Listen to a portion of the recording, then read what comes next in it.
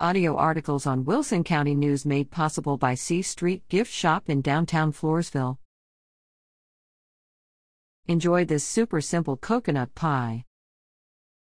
Welcome to the Kitchen Corner. Each week we will feature recipes or something related to cooking and the kitchen. We invite readers to submit their favorite recipes to Elaine at wcnonline.com. Super simple coconut pie cake 2C. Milk 3/4C. Sugar 1/2C. Flour 1/8 teaspoons. Baking powder 1 tsp. Oil dash of salt 4 eggs 1/4C. Margarine 1/2 teaspoon. Vanilla 1c. Coconut mix ingredients except the milk and coconut. Mix at slow speed until smooth. Add milk and mix well. Then add coconut and stir gently. Bake at 350 degrees for 40 minutes. Serve warm or cool. Submitted by Elaine Kolodziej. This is a recipe for my files. I hadn't made it in a long time but recently made it several times. It's so simple and delicious. It makes its own crust.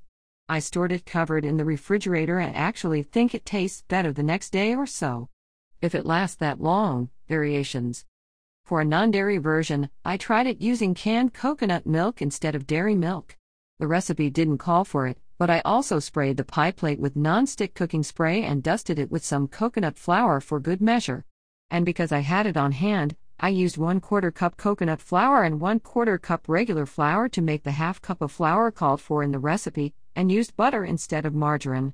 Oh, and just because, I used 1/4 teaspoon cream of tartar. For a different texture, I sprinkled some additional shredded coconut on top before carefully placing it in the oven. This allowed the coconut on the surface to toast as it baked. It was delicious either way, using the original recipe or with the creative substitutions.